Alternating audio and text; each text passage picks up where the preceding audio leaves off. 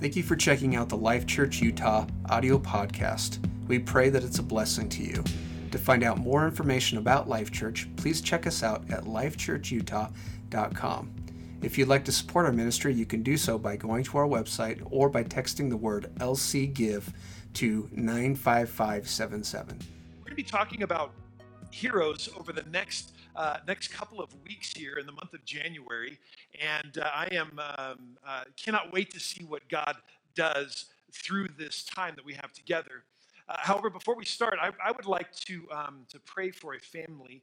I don't know how many of you heard, but there was a Provo police officer that was shot and killed last night, and I think it'd be great if we prayed for that family. And certainly, my brother used to be a police officer, and so whenever things like this happen, my heart goes out to those families, knowing exactly what they're walking through and the difficulties of facing something like this. And obviously, the police is kind of a strong brother and sisterhood, and they stick together. And we just need to lift up this family and really all of those who were involved in this tragedy last night. So God, we lift up this family whose husband, whose father has been taken.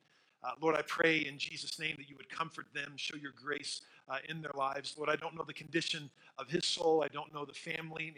But Lord, I pray that through this, somehow you would bring people alongside of them to help them, Lord, as they wrestle with some of these, just kind of the meaningless violence and the difficult situation that they find themselves in. And God, through all these moments like this that happen far too often for those who are in the military, those that are in law enforcement, our fire departments, God, all of those folks who sacrifice, who give themselves for our safety. Lord, I pray your blessing upon them this day. Show your grace. And Lord, upon this congregation, those who serve our community in this way, I ask, Lord, for a special blessing upon them on this day. Lord, we give you the glory, all the honor, and Lord, thank you for the heroes among us. In Jesus' name. Amen. Amen. So, heroes, we love stories of heroes. We love kind of the stories of courage and sacrifice and that stuff that just makes us feel good about ourselves and at times makes us feel good about humanity around us. As I was looking at trying to figure out, who can we bring out who are the heroes of our time, and you can look back and if you go online and you search, heroes of the day or heroes of all time, and I mean there are thousands upon thousands of people that might be listed on those. So I just wanted to just pick a handful of folks that would be heroes to some of us for sure. First one here is I think we're very familiar with is Abraham Lincoln. And oftentimes when people say who's the greatest president of all time, he definitely shows up on that list over and over and over again. He was hugely instrumental within our nation in an extremely difficult time and is really a hero for so many people, had a strong faith and really wanted to see God do something within this nation to bring unity. And it was just beautiful to see how God used him in that moment. Now, another hero, a little more obscure, but this is Roberto Clemente. And Cuban American, and played baseball, as you can see there, for the Pirates, and was the first Latino inducted into the Baseball Hall of Fame. And for many folks, he is a hero of sorts to them, not only for what he did on the field, but off the field as well. He brought attention to poverty, finding out ways to be creative in really reaching those who are less fortunate. And he died tragically in a plane crash well before his prime, and really is a hero to many, many folks. Another one is, I think we're very familiar with as well, Martin Luther King Jr. Obviously, during the civil rights era in the 60s, hugely influential in bringing racial reconciliation to our nation, bringing things to light that our nation wasn't wanting to deal with. And even to this day, his words, his actions speak so loudly and is definitely a hero to so many people. And then jumping all the way back to the Civil War, somebody like Harriet Tubman, who herself was an escaped slave, brought a lot of attention to the slavery within our nation during the Civil War, was an abolitionist, fighting for her brothers and sisters and fighting for their rights. And you look at folks like this who gave everything that they had, and that, to me, is what a hero is, right? That to me is something you look and they go, that's so much courage. And they had a bigger view of their lives and said, okay, this is how I'm going to use my life. I'm going to spend it on others and giving of myself. Well, in today's world, heroes have become a little bit different. And for those who are under the age of about 20 or so, these might be your heroes. For parents who don't know, this is Fortnite, right? And they're called heroes. And so you pick up, in this thing, and it's kind of that. I can't remember exactly what they call that right now. The name is escaping me. But in Fortnite Battle Royale, there we go, Battle Royale, and it's not that I played it before. And so you pick a hero, and you get the opportunity to just go and be the last one standing. And these are the heroes for today's youth, and that's pretty sad. Hero for me. This is a genuine hero for me. Whoever it was that signed the paper to bring back the Ford Bronco in 2020, that is my hero. That is my hero. What about political figures? A little more difficult. Sometimes hip hop stars become heroes to a young generation. Sometimes it's YouTubers doing weird things on YouTube, and they become heroes. But to me, the heroic is the unusual. It's not this normalcy. It's not just this benign kind of normal existence. So the hero to me is something much more than this. To be heroic is to be other than normal. In our culture today, especially the movies, heroes bring a lot of money. And I'm not sure if you're familiar with a very small franchise called the Marvel Cinematic Universe. You heard of them, right? And okay, how many of you have seen a Marvel Cinematic Universe movie? Raise your hand real quick. Yes, yes, yes. I'm right with you. I've seen every one of them, right?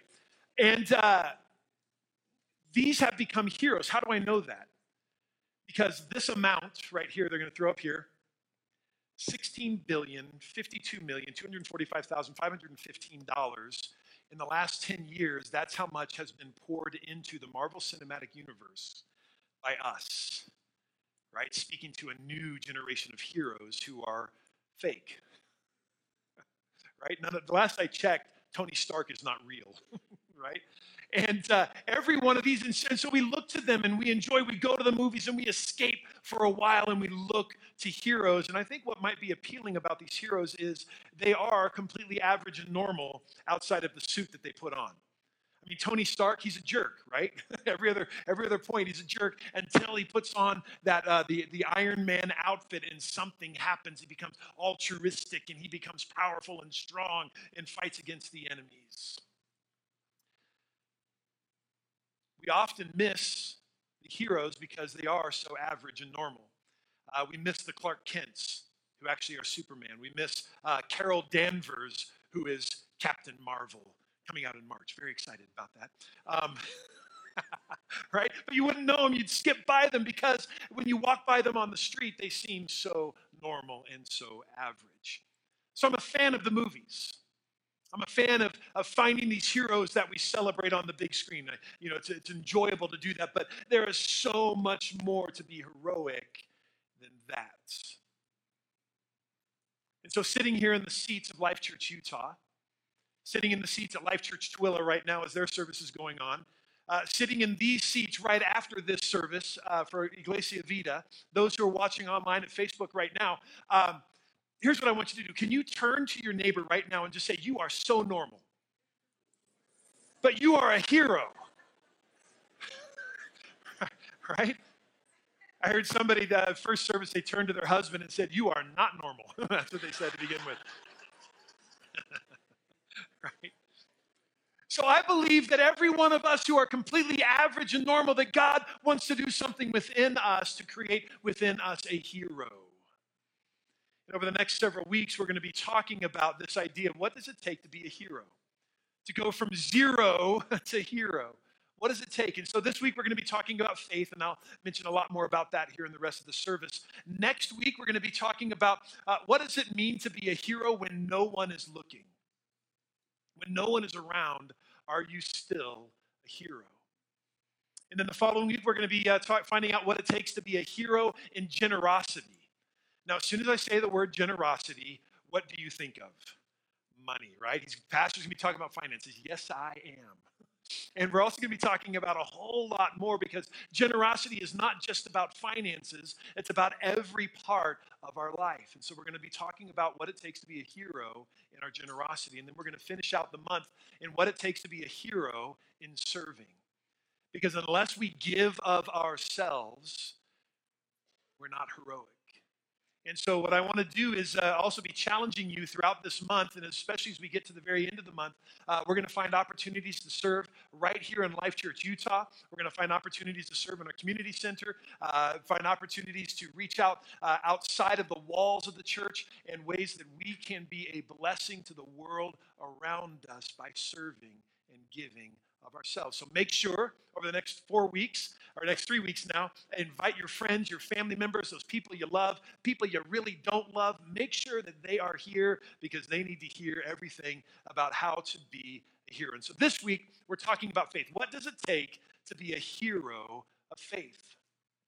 I want to start with a verse, Hebrews chapter 11, beginning at verse 6. This becomes our foundation really for this series, and then for today especially. Now, the guy who's writing this, or the author of the book of Hebrews, he's kind of going through in Hebrews chapter 11 a whole series of heroes. And he begins to name them. He's talking about Noah and Abraham and Moses and Samson. And there's a bunch of unnamed women that are in there who are heroes of the faith. And it's like his pen can't write fast enough as he's writing all of this down. But he gets to this point in Hebrews chapter 11, verse 6, and he says this. Now, without faith, it is impossible to please God, since the one who draws near to him must believe that he exists and he rewards those who seek him. Without faith, it's impossible to please God. This is our starting point. We must have faith if we are going to be pleasing to God. So, what does this faith look like? Well, just a little bit earlier, the author defines it. Now, faith is the assurance of things hoped for, the conviction of things not seen. For by faith, the people of old received their commendation. By faith, we understand that the universe was created by the word of God, so that what is seen was not made out of things that are visible. So this idea that, faith is absolutely foundational to our belief in who God is and the fact that he is active today in our lives. When we read this, we feel like faith can be elusive. It's like something we can't achieve. And I look at Moses, I look at Abraham, I look at Noah, I look at these other men and women of God, and I see their stories played out in the Bible. And sometimes I get frustrated because I look at them and I go, I am not that. I have not arrived at that point. I'm not capable of doing what they've done. And so sometimes it feels like that is absolutely unattainable and I've got no way to do it. They're larger than life. So what do? Well, let me tell you about a story, and I'll give you the hero's version of the story that we're going to talk about today. So there's this guy in the Old Testament who may help us discover how to be a hero of faith, one who makes a huge impact on his nation. So here's the story of this hero. God pinpoints, I need like music in the background, good Marvel Cinematic Theater music there. God pinpoints a man of God who rises up from obscurity to take leadership in the nation. And through a series of events and a conflict where he and his army are severely outnumbered, he frees the nation of Israel and is celebrated as a hero. This is the hero story. And that seems so unattainable for us because we are completely average. Well, a little bit of background on the story. Israel is captured. They're in their land, but another nation more powerful than them is over them. They're the Midianites. And the Midianites are a pretty ruthless group of individuals, and they're making life miserable for the Israelites. Israelites are fearful. They've been conquered. And in this fear, they are struggling for their very existence. They're crying out to God in fear. They're longing for rescue, and perhaps they are longing for a hero. And among the people of Israel is this guy by the name of Gideon. Now, Gideon, just like the rest of the nation of Israel, is afraid. Have you ever been afraid before? I remember years ago, a time in my life, I watched a movie that scared me. It was a movie, I was like 13 years old, and somehow I watched Coma. Anybody seen the movie Coma back in the 70s? Don't.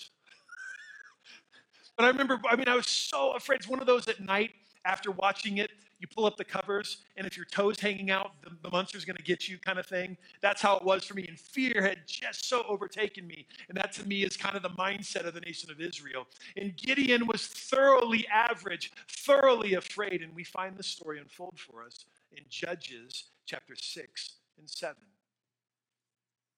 Now, just to show how afraid Gideon was, Gideon was a farmer, lived by agriculture, as many of the folks of Israel did at that time, and he was out threshing wheat. Anybody here ever threshed wheat before? All right, oh, wow, awesome, that's exciting. I never have threshed wheat in my life, but here's what I understand. Threshing wheat, certainly back in the time of Israel, they would thresh the wheat in a place similar to this. This is threshing floor, and this is not from exactly that era, but it's very similar to what they would use. Notice that it's in a hilly area on top of a ridge, and that is so that when the wind blows, and inside that area, inside those big circles, the piles of wheat and chaff would be there. And then they would have the animals would kind of walk over it, and that would kind of break it apart. And then somebody would be there with pitchforks, and they would throw it up into the air. And then the wind would carry away the chaff, which was the lighter. And then the good seed would fall back to the ground, which they would then, over time, scoop that up and put it off to the side, and then put the next harvest on there and keep doing it that way. So that was the threshing of the wheat, very, very rudely and simply explained. And they would do it out there because the wind would do most of the work. They would just have to throw it up there time and time again. The wind would do the work. However, Gideon was doing all of the work of threshing the wheat in a place like this. This is a wine press.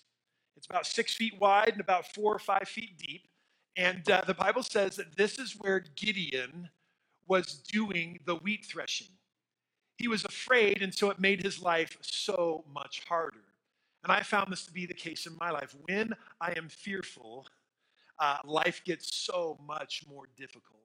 No longer can I see the big picture. I start getting really focused on what's at hand right in front of me. And so time and time again, Gideon's in there trying to thresh this wheat out of fear, and he's in a place of real difficulty. Limited space, confined abilities, fear does this to us. So Gideon is there threshing wheat in the worst possible place, so his oppressors won't take all of the harvest, and then something unexpected happens. The angel of the Lord shows up to Gideon.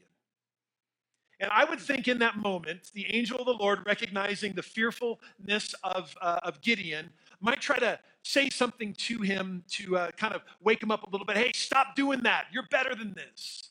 But listen to what the angel says. And this is our first principle for those who want to be a hero of faith. The hero of faith sees themselves as God sees them. The hero of faith sees themselves as God sees them. So remember, Gideon is fearfully threshing the harvest in the worst possible place, fear-based existence, and the angel of the Lord comes and says this. The angel of the Lord appeared to him and said to him, "The Lord is with you, O mighty man of valor." I see Gideon threshing there going, who are you talking to? I'm afraid, deathly afraid. Thus the reason, Lord, I'm sitting here in a wine press trying to do all of this work and making it so difficult. And God says, no. Hey, you, mighty man of valor, God sees something in Gideon that he does not see in himself. And I believe God sees the same thing in you. I think God would say to you in the midst of the fear that you are living in, God would say to you, hello, mighty woman of God. Hello, mighty man of God, filled with valor. That's how God would address us, because he sees us differently. So Gideon in that moment responds to God, say, hey, where have you been? If this is all true and all the stories we heard are true, we wouldn't be in this situation. We would not be oppressed. And I love how God responds to that. Have you ever accused God? Have you ever told God something that he's done in your life? Say, how could you let this happen to me? Here's what God says even after that. Verse 16, the Lord said to him, "But I will be with you. I will be with you." This reminds me of our Christmas story we just went through for Advent, right? And that over and over and over again, we hear that phrase, God will be with you. Even in your fear, even in your insecurity, even in difficult circumstances of your life, God will be with you.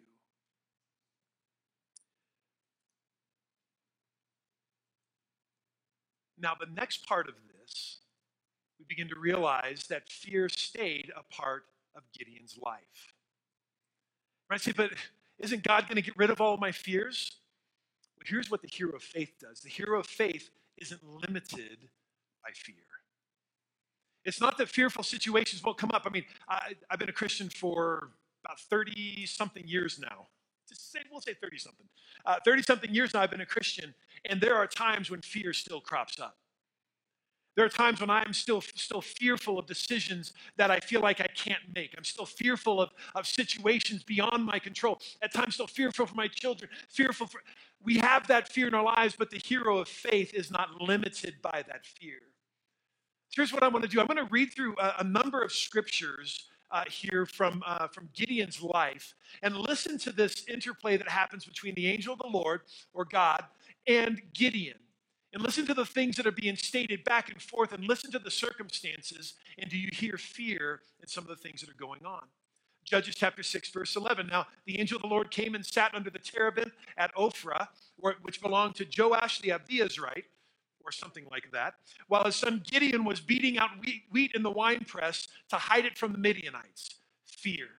Judges 6:13. And Gideon said to him, please, my Lord, if the Lord is with us, why then has all of this happened to us? And where are all of his wonderful deeds that our fathers recounted to us, saying, did not the Lord bring us up from Egypt? But now the Lord has forsaken us and given us into the hand of Midian. Fear. Judges 6:15, he said to him, please, Lord, how can I save Israel? Behold, my clan is the weakest in Manasseh, and I am the least in my father's house. Fear. Judges 6:27. So Gideon took 10 men of his servants and did as the Lord had told him. But because he was too afraid of his family and the men of the town to do it by day, he did it at night. Fear. Chapter 7, verse 3. Now therefore proclaim in the ears of the people, saying, whoever is fearful and trembling, let him return home and hurry away from Mount Gilead. Then 22,000 of the 32,000 people returned, and 10,000 remained. Fear. Fear was part of the equation of Gideon's life. It was part of what the whole culture had embraced. And God was attempting to help Gideon realize that fear is not where he needed to stay. So I wanted to read these story without context, but within these two chapters to drive home the point. Fear was in the vocabulary and the decisions of Gideon all the way through this story. It wasn't that he was without fear, it was that fear did not control, ultimately, Gideon's decisions. Because, we'll get to this, the story has victory at the end of it, because fear didn't control him. I was reminded of a story. Many of you know Natasha Hansen. She works in the Community Life Center here at Life Church. And she told me a story just the other day. Parents, I think you'll recognize this. You go to a fast food place. She happened to be at Chick-fil-A, and they have a kids' playground. It's like when you're driving by as a parent, it's like heaven opens up, and the angels shine down like, yes, my kids will have a place to go, and I can eat my Chick-fil-A in complete silence. It's going to be beautiful.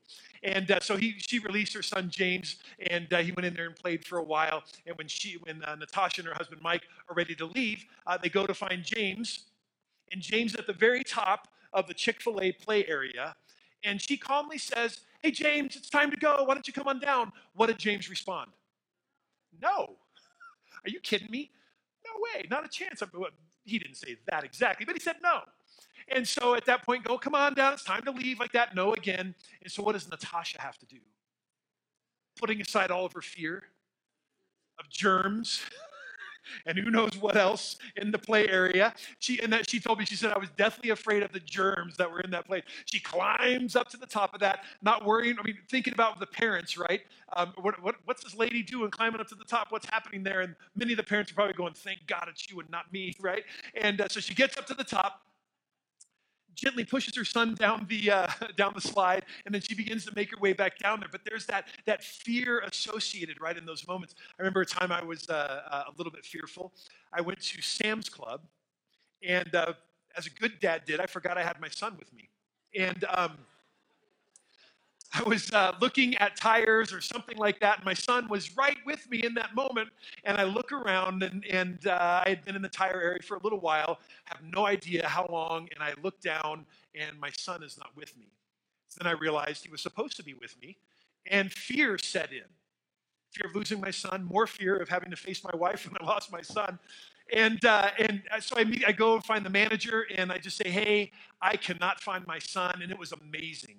I mean, within seconds, that building was locked down and they had a protocol to go through and they started walking all the aisles. And they eventually found my son in the book aisle reading a book, a Batman book, right? He was reading a Batman book. I forget how old he was, probably 4 years old or something like that, picking up, looking at the pictures. Like, oh, that is so good. But fear sets in that panic moment. Fear is kind of like kryptonite, isn't it? It finds our weaknesses and feeds on it. Superman, that was his thing, wasn't it? Kryptonite. And like this one, the robot shows the kryptonite heart. And all of a sudden, Superman, who was so strong before, is all of a sudden fearful because kryptonite has that power over him. So for many of us, there's kryptonite in our lives, and that fear cripples us. It takes us to a place that controls us. But the hero of faith is the one that isn't limited by that fear that is so real in our lives.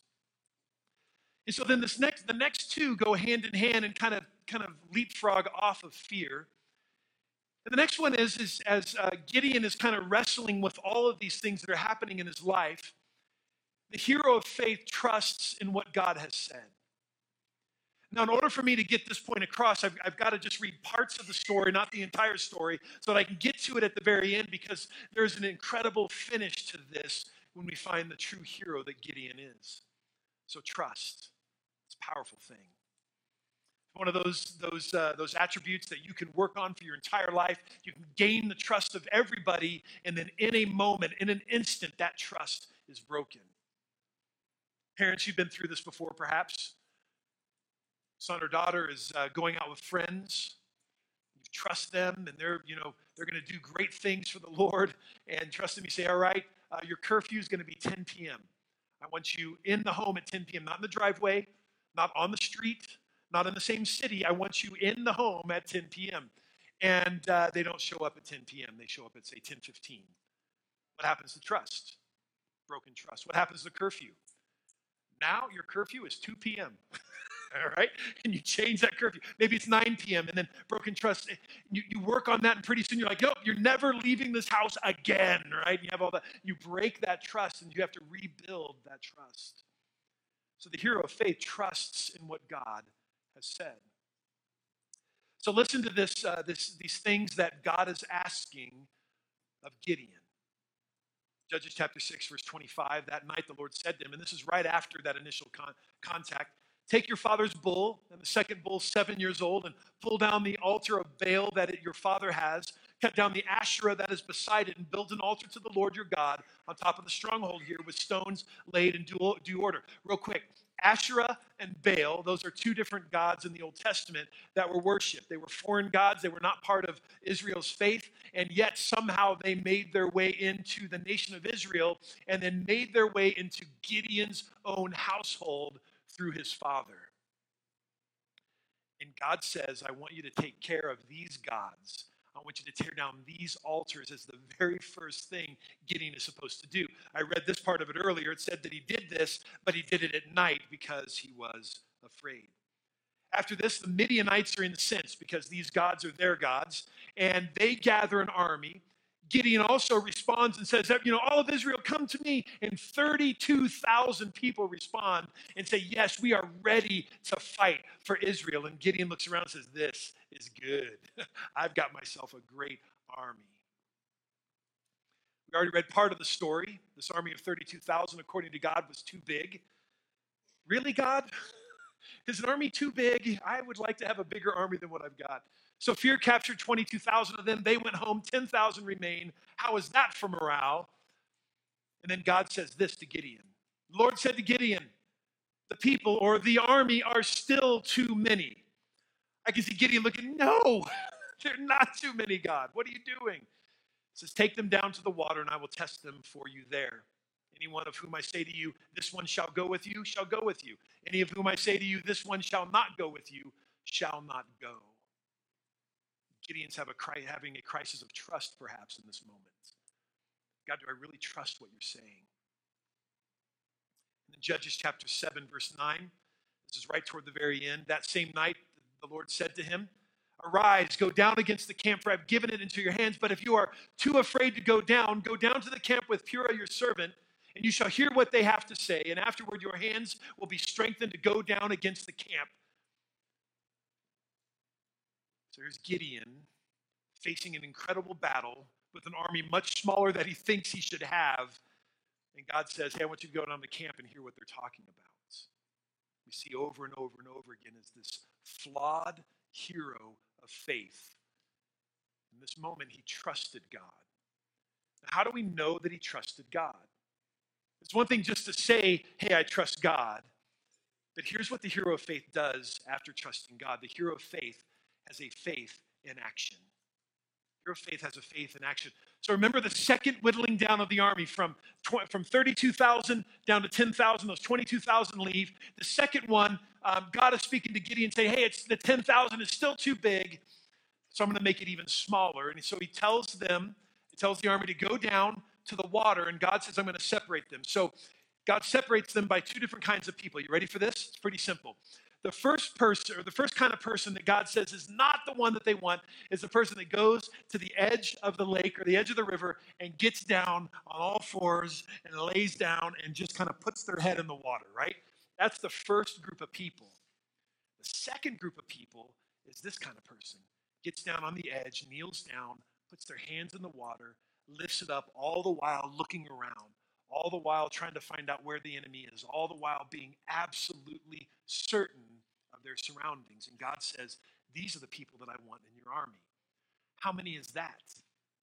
300 people. From 32,000 down to 300. And God says, well, this is what he says. In Judges chapter 7, verse 6, the Lord said to Gideon, with the 300 men who lapped the water, "I will save you and give the Midianites into your hands." From 32,000 down to 3. God, I trust you. You ever questioned that in that moment, right? God, I trust you. So it says that he sent all the rest of Israel, every man to his tent, those remaining 9,700, but retained the 300 men, and the camp of Midian was below him in the valley. And Gideon, who was maybe a strategist at this time, he divides the remaining 300 into groups, and there are 3 groups. And so Gideon and the 100 men who were with him came to the outskirts of the camp at the beginning of the middle watch that they had just set the watch, and they blew the trumpets and smashed the jars that were in their hands. And the 3 companies blew the trumpets and broke the jars. They held in their left hand the torches, and their right hand the trumpets to blow, and they cried out, "A sword for the Lord and for Gideon." And Gideon and the 300 men were victorious over the entire army of the Midianites. It's an incredible story, an incredible heroic story. I'm going to invite our worship team up here as we close out here. And they freed the land of Israel for many, many years. The land of Israel lived at peace. But I want you to remember where this started. This started in a place of fear from a guy who was fearful, doing incredibly hard work in a place that shouldn't have been that difficult to do work, all centered around the fact that this was not a man of faith. He was an average guy, broken, hurting, had all sorts of struggles and problems in his life, and yet it started when God saw something in him that Gideon did not see in himself. I think that's where some of us are today. Right? So some of us are in that position where we see ourselves in a way where God would say, "I want to see you differently." Maybe your friends are the voices that you hear when they tell you that you're a failure. Maybe family members have poured that into you over and over again. Maybe there's fear based on who you have become because of things that happened in your childhood. Maybe there is that stuff where somebody says to you, "You are not worth it." But I believe that God has something to say about that. I believe God sees you differently. I think even among us here in the family of God here at Life Church Utah, we have some incredible heroes. I think of Charlie Hall, who leads our men's ministry, been a part of the church for a while. and facing some really difficult uphill battles in his physical body. And yet, through all of this, what I see is a man who sees himself as God sees him, who has an incredible faith in the middle of this battle to say, God, I'm going to trust you. I'm going to take you at your word, and God, I'm believing for healing in my body.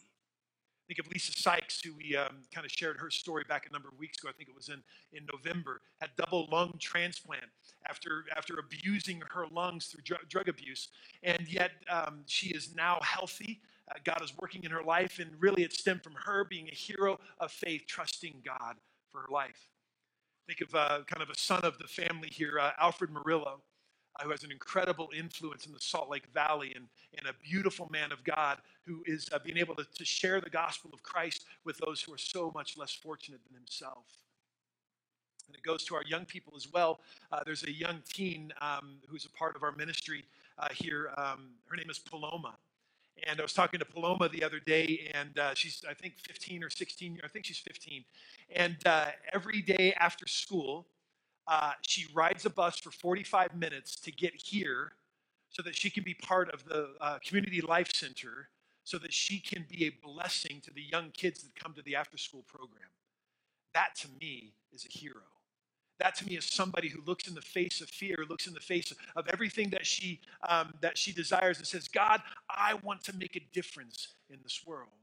And that's a 15-year-old girl named Paloma who goes here, who's changing the world through her faith. I'm going to invite you to stand to your feet here as we close out. So the question for us today is, where are you in this hero's journey? Where are you in this hero's journey? I'm going to invite you to bow your heads and close your eyes for just a moment. This is Pastor Eric. Thanks so much for checking out our Life Church podcast. We pray that it's a blessing to you. For more information about Life Church, check us out at lifechurchutah.com.